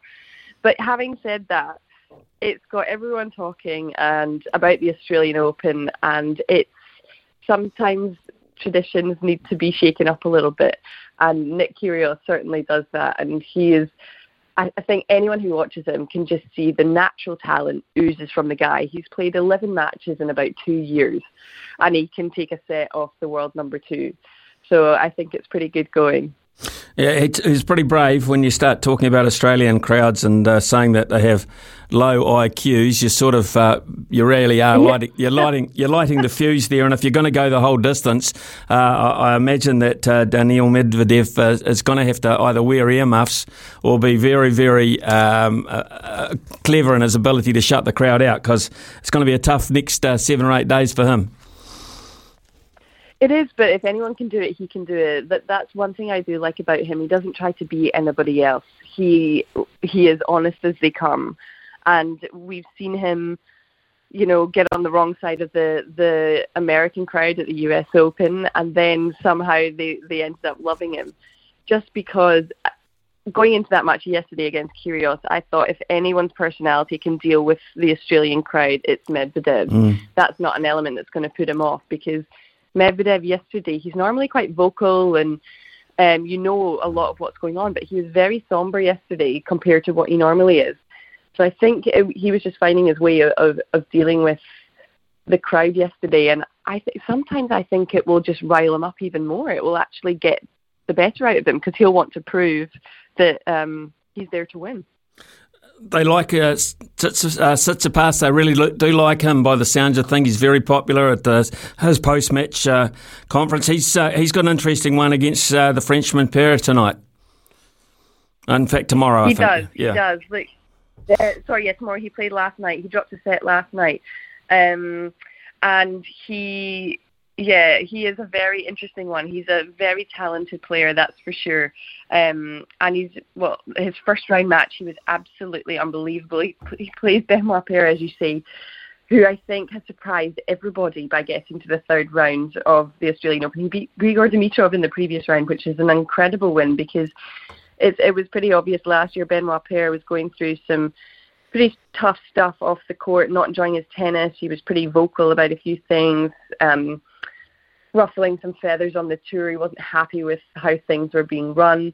But clearly he's gone away and just sorted what's going on with himself and come out and is playing some great tennis. I think Tsitsipas and Paire know each other's games very well indeed. And I don't see Paire progressing beyond Tsitsipas, because I believe the Greek just has another level that Paire won't have, and physically I don't think Paire can match Tsitsipas, certainly if it went to 5 sets now that Paire's in the third round. But still, I have to say credit to Paire for getting to the third round. He really has surprised quite a few people, and by all accounts he's very much enjoying his tennis in this week. Jenny, we've got a really interesting night tonight, because we've talked about Georgie versus Barty, but around about the same time we're looking at Naomi Osaka back on court again, and that matchup is looming between her and Barty. And of course, now that Andy Murray's gone, the old brigade are really solely represented by Nadal, who plays Kashnikov tonight. Yeah, Osaka, that's a really interesting one against American Amanda Anisimova, who just won...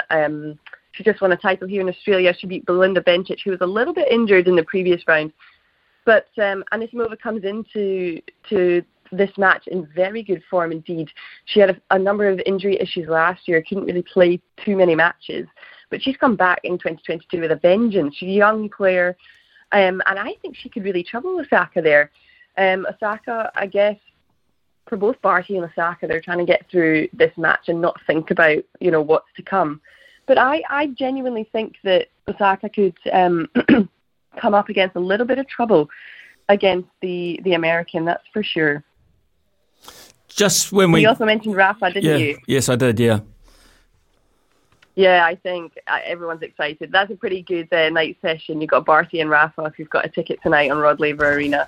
Very exciting indeed. He loves playing under the lights in Rod Laver Arena. He absolutely does. And being second on, he will want to get on and off the court as quickly as he possibly can. So I imagine we'll see some pretty powerful stuff from the Spaniards. Well, Jenny, you're on the spot over there, and of course we talked to you earlier on in the week, and we did just brush over the fact that Djokovic is gone and we could get on with the tennis, but it seems, we're hearing anyway, that seems perhaps he's not gone for good, and we're reading a headline that he's maybe intends to sue the Australian government for $6 million, including possible prize money that he's missing out on. Yeah, look, it's a really difficult situation, and not to mention also the fact that he can't defend his points that he won here at the Australian Open last year as well. So it's going to affect his ranking. It's going to affect him in many different capacities. So I totally agree with you. This whole thing is going to continue for a long time to come, and I wouldn't be surprised at all if he does go through with that. There are going to be so many technicalities that both sets of lawyers, the government and Djokovic's lawyers will be finding to kind of, well, certainly the Australian government will want to kind of finish it and that be that. But, Djokovic has lost some earnings. He has lost probably some pride. He has lost his opportunity to defend his title. He's lost a lot. So I'm not surprised that he's trying to fight it. But the whole situation is a real shame, a real mess, and I don't think anyone has come out of this feeling good in any way, shape or form, to be honest with you.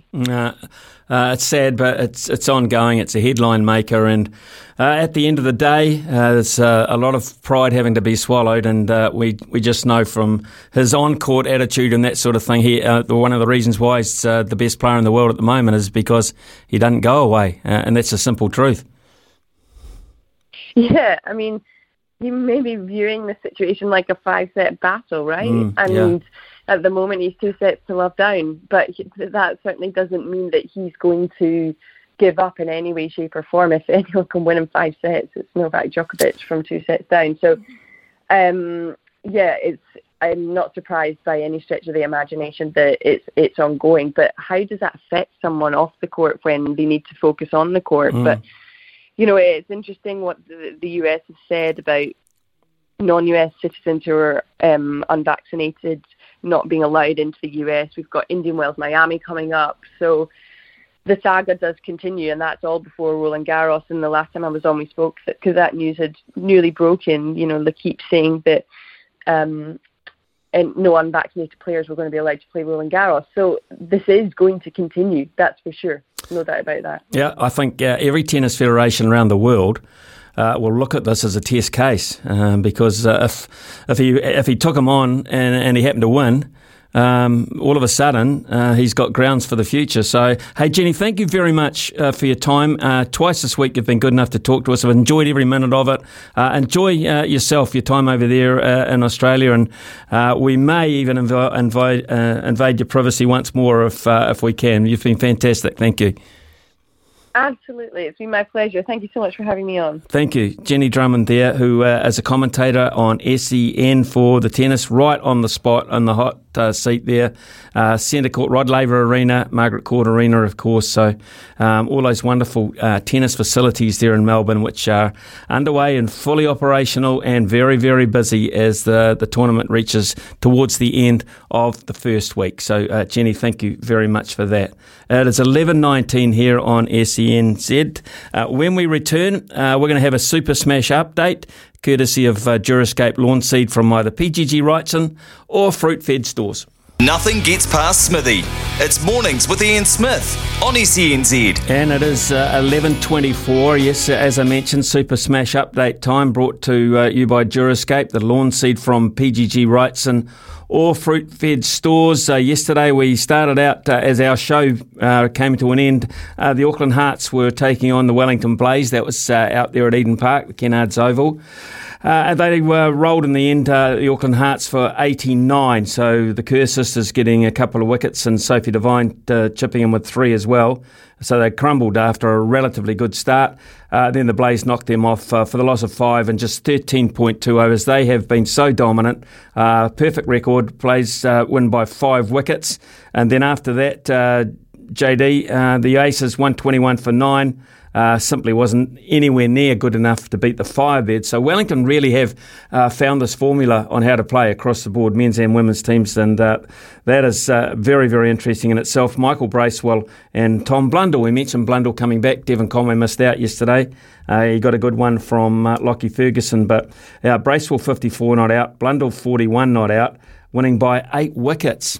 2 cakewalks. Yeah, capital punishment in Auckland. So the Auckland teams are struggling a bit. That was a big win, especially for the Firebirds. The Blaze are just cruising, aren't they? 9 from 9, and good luck stopping them. I think Canterbury won it last year, maybe, the T20 stuff. I think they upset them maybe in the final, but they're going to need to win today, Canterbury. The Magicians against the Northern Brave. That is today's first game at 3:10 at Hagley Oval, so home advantage for the Magicians against the Brave women. And then tonight's big game, the Canterbury Kings against the Northern Brave men at 20-7, Smithy, and a stacked, absolutely stacked Northern Brave team. They've got Southey and Bolt back in their squad for today's game. Ish Sodhi as well, who's one of the best limited overs bowlers going around. He had a great T20 World Cup, didn't he, for the Black Caps. Add to that, Jeet Raval, the captain, Colin de Gronholm, Henry Cooper, Joe Walker, Mitch Santner and Scott Kugelheim, Tim Seifert. Not a bad lineup taking on Canterbury, who have their own stars as well, and Tom Latham and Daryl Mitchell and Matt Henry and the like. So an absolute ripper game coming up tonight at 20-7. Well, that's a classic. If you look at that bowling attack, then you look Southey and Bolt, then you come in with Kugelheim after that, and then you've got our 2 supposed best white ball spinners in Santner and Sodhi. I mean, you'd have to rate them as relatively warm favourites. Canterbury at home are never easy at anything. But you think that bowling attack should account for most domestic sides around New Zealand, wouldn't you? Yeah, and de Gronholm added in there as well. So, that's right, yeah. Wow, you got some options and a lot to play for some of those guys. Now that there's no internationals in Australia, limited spots up for grabs for the T20 World Cup later in the year. So, you are looking at a guy like Colin de Gronholm to put in a big effort against top quality batsmen. And bowlers that Canterbury have as well. And in terms of the table, the Canterbury Kings are second at the moment behind the Northern Brave. So it's a top-of-the-table clash, and it could be a preview of the final coming up in a few weeks' time. Very interesting there. And, of course, also wasted opportunities because they're not going to Australia. Now, New Zealand they didn't have to in the end, but they were going to name a side that was devoid of all test players because the crossover time, even if they had got MIQ spots, was too close to the South African test series. So they didn't want their test players involved in going to Australia. That would have opened the door for a lot of those candidates you're just talking about to go over and play some white ball cricket. And then, of course, it also is an opportunity against the very best in their own conditions, Australia, to make a mark. Yeah. So therefore, that's a wasted opportunity, a lost opportunity for the likes of de Gronholm to say I'm back. Yep. Or other players to make the mix. Seifert's another one who could have said, I can do well in Australian conditions. So it doesn't help Gary Stead at all, that situation. No, and getting used to conditions. You've probably very good to answer this question, Smithy. Playing in New Zealand compared to playing in Australia, the conditions are totally different, aren't they, even though we're so close? And do you need to play in that environment, play in the Australian conditions? If you're going to be picked in the T20 World Cup over there, you've got to show that you can do it over there, right? Well, it's an opportunity. Certainly, generally speaking, ball bounces more and it's quicker. The pace is quicker. But having said that, usually true. And if you get in and get form there, you get good value for shots.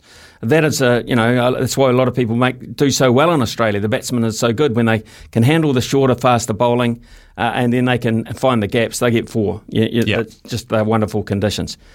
But again, here we go. We've missed out on 4 golden opportunities, and perhaps if Australia couldn't come here, they could have played the whole double series over there. So you're looking at 7 games of white ball cricket, where you could have said, I like Australia, I can play well in Australia, the T20 World Cup's here in Australia, pick me. Yeah. And our opportunities that have just gone astray. So no upside to that whatsoever. We've got Mick Guerin coming in the next half hour, of course, with our trotting segment. Get involved with the harness industry like on hrnz.co.nz. But in the interim, of course, it's coming up to 11:30. So get on the phone, 0800 150 811, 0800 150 811. See if you can win $50 worth of TAB vouchers to spend over the weekend. Good luck. Ian Smith's had a good match here. Stumped by Smithy. Ian Smith really is top class at his job. And he's in the studio in Auckland. He's made the flight up from Hawke's Bay and he's here in the big smoke, hoping for a good result in the Karaka Millions tomorrow and hoping for a good result in Stumped by Smithy. The quiz is Joe from Palmy North. G'day, Joe. Yeah, morning, guys. How are you, mate? Going good? You still on holiday? You've been working through? What's been happening in Palmy? Nah, working through. Yep. Unfortunately, I'm retail, so they pretty much black out the entire December, January period. Yeah. But February up to Lake Koroiti in 2 weeks' time, so looking forward to that. One of the best spots in New Zealand, the Lakes District. Absolutely love it. All right, Joe, well, let's hope that you win some money to take with you to pay for that lovely holiday. You know how the game works. 3 sporting categories, you choose one, get 3 questions right, you win, get one wrong, and you can be stumped. So today, your categories are darts, tennis, and football/soccer. Do you like any of those? Oh, I'll go footy. You go footy? Yep. All right. Smithy doesn't mind his footy, so let's go. Question number 1 about football. Which English second division club does Wayne Rooney currently manage? Oh, it's Bull. Man. I know it, but it's on the tip of my tongue. Just need to get it out your mouth and through your phone onto the radio. Derby something, is it? Just a couple of chips down the wicket. In the slot, and away it goes. Derby something's close enough, isn't it, Smithy? Yeah, Derby County. Derby County, there we go. Not one of the great sides in the history of British football, but they've got a great history. Actually, he's mooted. Being mooted is taking over at Everton. They're talking about Wayne Rooney going back to his old roots at Everton. So that would be an interesting signing. So we'll keep our finger on that. But, 1-0 to you, Joe. Well done. All right, Joe. Well, it's kind of half a one, wasn't it? But we'll give you the full one. It is a Friday, a thirsty Friday, heading into the big racing weekend. Question number 2. Who is currently the top scorer in the English Premier League? Is it Mo Salah? Just a couple of chips down the wicket, right in the slot, and away it goes. You would have known that, Smithy. Any guesses at how many goals he's scored so far this season? No, he would have scored, I would think, around 13 already. 16 from 20 games, and I think the next person is a Liverpool teammate on 10, and no other striker from any other club has 10 or more goals. So I was worried about Chris Wood only having 3, but he's in pretty good company. Not many goal scorers this year in the Premier League. He'll want to score some more for Newcastle, otherwise he won't be a very popular man up north. Yes, they're not very forgiving up there. All right, on to question number 3, Joe, for the sleep drops as well. Remember that, the Daytime Revive and the $50 from the TAB. This might be going back a bit. When were you born, by the way, Joe? What year? 94. Oh, okay. Right, so you might need to know your football history here. Who did New Zealand face in their first ever World Cup match in 1982?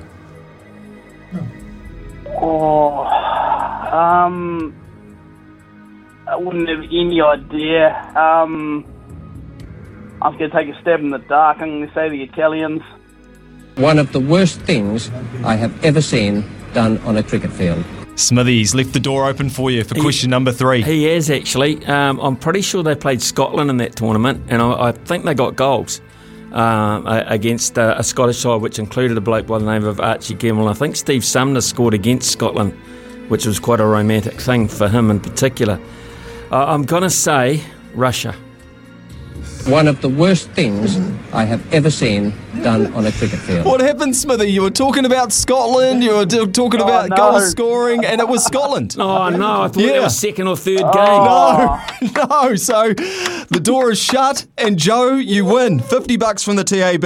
How good? I believe that. Easy as that.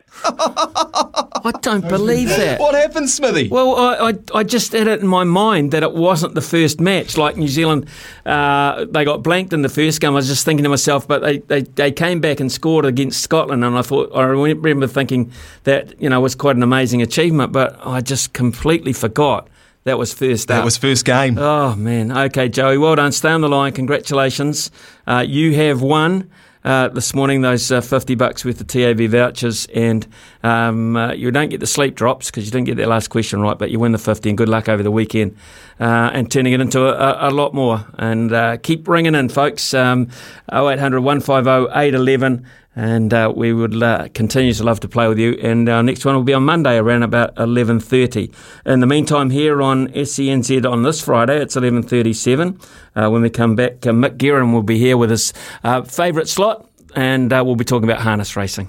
The bridge, but Mick Guerin has come in, of course, in his usual slot here as we look forward to the harness racing action over the weekend. Good morning to you, Mick. Tonight, headquarters Alexandra Park, South Island headquarters Addington, play host to the harness horses, of course, and on Sunday back on the grass at Motukarara. So even though a lot of the focus will be on Ellerslie, it's a busy weekend for the harness drivers in particular. It sure is, Smithy. Good morning to you. Good morning to all the SENZ listeners around the country. Hope you're doing well and enjoying freedoms, which Smithy may not be here this time next week. So I went out and saw Paul Wilcox at Ellerslie yesterday. We'll get to the harness in a sec. And I said, what do we make of this? Because everybody knows Omicron's coming, and obviously a race meeting's a vastly different thing at red levels, where you can get 900 people to Ellerslie, as opposed to Orange, where we're hoping to get 5,000 tomorrow. He said, we're just hoping to get through this weekend, and then we'll worry about Avondale Cups and what lies ahead. So I think a lot of Aucklanders and people from outside Auckland, including some of your family members, Smithy, looking forward to a party at Ellerslie tomorrow, because it's a great night and we don't want to see it ruined. We'll worry about Omicron Sunday mornings, almost the attitude the racing industry taking to this. How much notice would they get? Are you across that, Mick? I mean, is it a 24-hour sort of scenario here? I mean, is it instant? That's exactly what Paul said. And he said if we get to 4 p.m. Friday, which is only 5 hours from now or 4 hours from now, he said we're pretty comfortable. We don't think they're going to shut us down straight away. And obviously there's a lot of vaccinated people in the country. But, we're hoping that we get through this weekend. And please, I don't mean when no one thinks that we think that race meetings are the most important part of a pandemic. We realise that, but we're talking about that specifically on this show. So they're thinking inside 24 hours they are fine. And obviously there's an enormous array of events held over New Zealand around a weekend, Smithy, which will be hard to cancel immediately. As I said, heading into February, there's a lot of major race meetings. There's also horse sales for both codes in February and March, and all of those things will still go ahead. So there's no need for any race meetings or sales or even industry-related events to be cancelled. What we're talking about is the ability for crowds to go here, or whether they become semi-closed off fixtures. So that's racing's answers to Omicron for those who are wondering how the racing of summer looks at this stage. And like everybody, we're hoping that we can keep it at bay for as long as possible. Well, Mick, well within that 24-hour period is tonight, of course, and that means Alexandra Park and Addington will see action. They can have crowds. But they can, and there's some really good horses at Alexandra Park tonight. It used to be a time of the year when things were a bit quieter in harness racing, but they've changed the season. The season now runs calendar year, Jan 1, December 31. So the best horse in the country, or the best pacer in the country, returns tonight himself assured, because usually he would be in Australia. He can't be because of the travel restrictions. He's in the last race on the card tonight, and he absolutely should be winning. Depends on the start. If Mark Purden goes forward and gets the lead, he'll be too good. If he drives him in the field, well, then luck becomes a 10 or 15% factor. So he's racing tonight and getting ready for some big clashes over the next couple of months. It's a night, Smithy, where there's a lot of short-priced favourites, and that's at both meetings, Addington and Alexandra Park. So the two big twin towers of harness racing race in cahoots tonight, so basically you go from one meeting to the next. There's a lot of short-priced horses. You can take those sort of bets on. Here's one for the punters, and I know, Smithy, you've got lots of sports fans listen to your show. Race 7 tonight, Alexandra Park, horse called Sevi, named after the great Spanish golfer, of course, Sevi Ballesteros. The first ever New Zealand racehorse side by former champion pacer Vincent. Sevi will be winning tonight. He'll have a huge following. He opened $1.80. He'll close Smithy $1.30, even from barrier 7. And I think it will be a dream start to the stud career of Vincent. So look out for Sevi. You can take him in a few all-uppers, Smithy. Horses to follow tonight for those all-ups. Very small odds. I'm not producing anything staggering here, but you can take Bollinger at Addington. You can take Franco Indy at Addington. You can take a horse like Wi-Fi at Alexandra Park. Tie those all into a multi with Sevi and with Self-Assured. You won't get rich, but it might put some money in the account, Sevi, for tomorrow evening, 4:29 at Ellerslie, and then on to the grass at the Mott on Sunday. I'm just getting word in my ear that you've just bought a new spaceship. No. What was that? Smithy, we decided that that we can make money out of taking on the TRB responsibly. Of course, SENZ wants responsible gambling, but if you pay attention and you're willing to look at the percentages, we can do that. And yes, we're putting some of that money into a new car, Smithy, because as you know, as you get older and fatter and uglier, you need things to make you look better, Smithy. So I've decided to buy a new car to make me generally more attractive to people. Thank you very much for saying as I know. Love that, Mick. Right, here we go. It's just going to be quite complimentary, but we'll rush through things now. $2.48 million worth of stakes tomorrow at Ellerslie, just by the by. I would imagine some of that will be your focus tomorrow morning on the mail run with Louis Herman Watt, and then of course you've got your show on Sunday with Greg, yeah? Well, actually, we've got more, Smithy. So tomorrow morning, 8 o'clock on ECNZ, we have a huge preview of Karaka Million. Basically, it'll swallow the show. A couple of horses I really like there, so we'll be tipping them hard on the mail run. Then on Sunday at noon, we have Trots Talk, our regular weekly harness racing show, but a bonus for SENZ listeners on Sunday. From 1 to 2, we have a special, the Mail Run Extra. We'll be reviewing Karaka Million Night, talking about the winners, talking about the losers, talking about how we made money or lost money on the punt, and talking to some of the people involved. So from 12 till 2 on ECNZ this Sunday, it's going to be back-to-back racing, and we're going to talk to all the people involved, Smithy, some of who are likely to be dehydrated. Absolutely. Don't ring me. That's all I can say. Don't ring me. I'm out to go and get myself a mirror because I didn't realise you were describing me in that vein, so I've got to take a good long look at myself. I was talking more me, Smithy, than you. You're a national sporting icon, Smithy. I need the car to make me look better because no one knows I am. Anyone knows, Mick Guerin, that you're an athlete. Everyone knows that.